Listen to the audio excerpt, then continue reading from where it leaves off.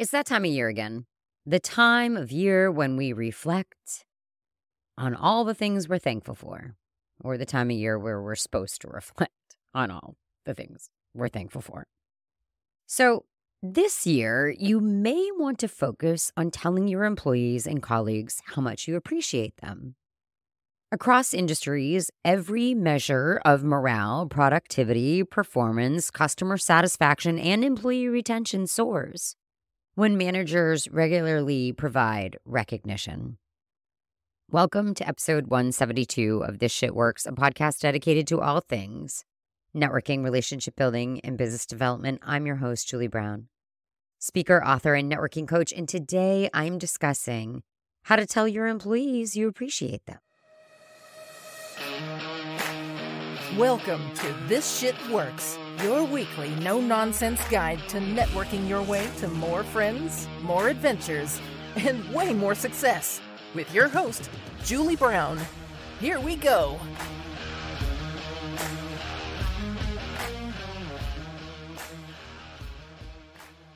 As most of you know, I'm an avid reader of the Harvard Business Review.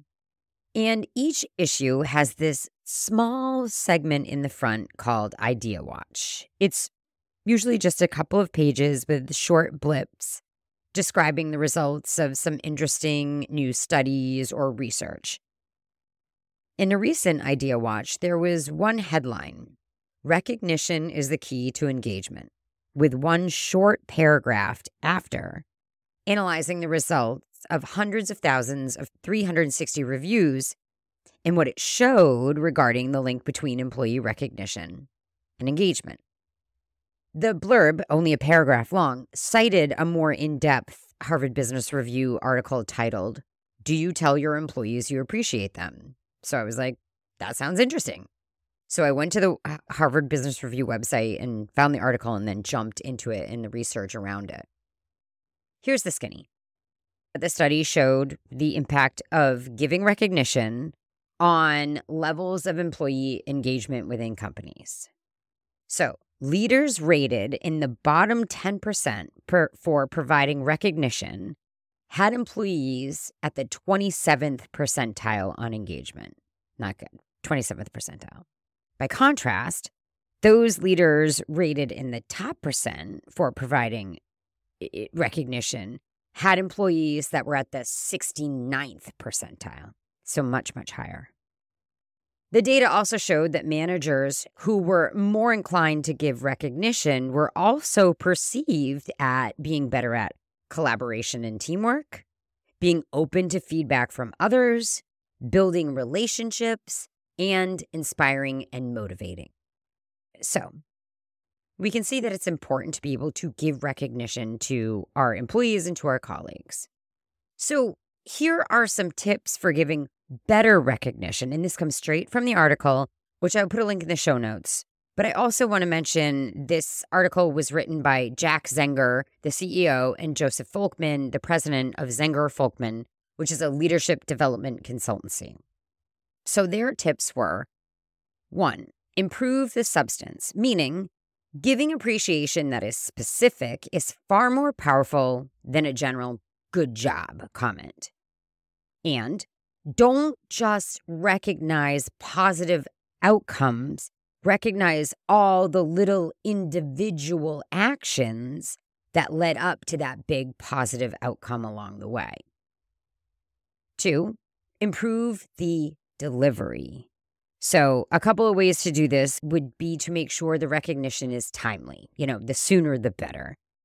Also, when it comes to recognition, respect those who prefer their recognition to be in private and more personal, who aren't into big displays of recognition in front of other people. And don't always just make it a verbal recognition. Cards and notes are mementos that people will hold on to and remember the recognition that you gave them. And then another tip is to increase the frequency with which you give recognition. This way, you get better at giving recognition, and also your team gets more comfortable with receiving it. The truth is, we've all heard the importance of recognition, and yet many leaders are not doing enough of it. So this week, as we think back on all the things that we're grateful for, let's take a moment to thank and acknowledge our employees and our colleagues and the work that they do. Okay. On to the drink of the week, which if you've listened to this podcast for half a second, you know I hate pie. It's the worst thing about Thanksgiving, for me at least. So this week, I'm opting for a dessert-ish cocktail that serves two purposes for you.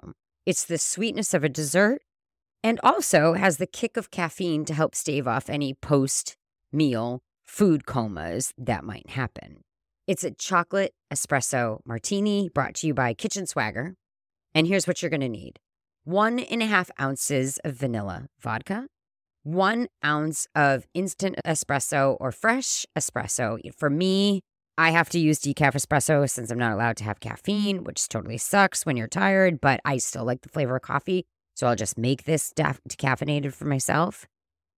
1 ounce of Godiva chocolate liqueur, 1 ounce of Kahlua or coffee liqueur, 1/2 ounce of Irish cream.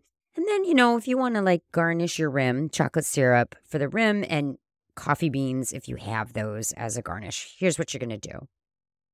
If you want to garnish your martini glasses, you put some chocolate syrup on a plate and then dip the chilled coupe upside down in the chocolate syrup, and it should kind of a little bit harden around that cold glass.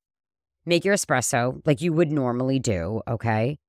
And then what we're going to do is we're going to combine all ingredients in a cocktail shaker. The vodka, the espresso, the chocolate liqueur, the coffee liqueur, the Irish cream, all of it in a cocktail shaker.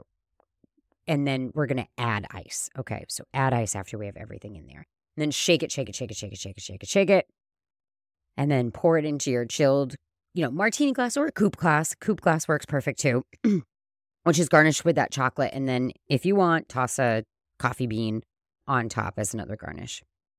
All right, friends, that's all for this week. If you like what you heard today, please leave a review and subscribe to the podcast. Also, please remember to share the podcast to help it reach a larger audience. If you want more Julie Brown, you can find my book, This Shit Works, on Amazon and Barnes & Noble. You can find me on LinkedIn at Julie Brown BD. Just let me know where you found me when you reach out. And I'm Julie Brown _BD on the Instagram, or you can pop on over to my website filled with tons of friggin' information, juliebrownbd.com. Until next week, cheers.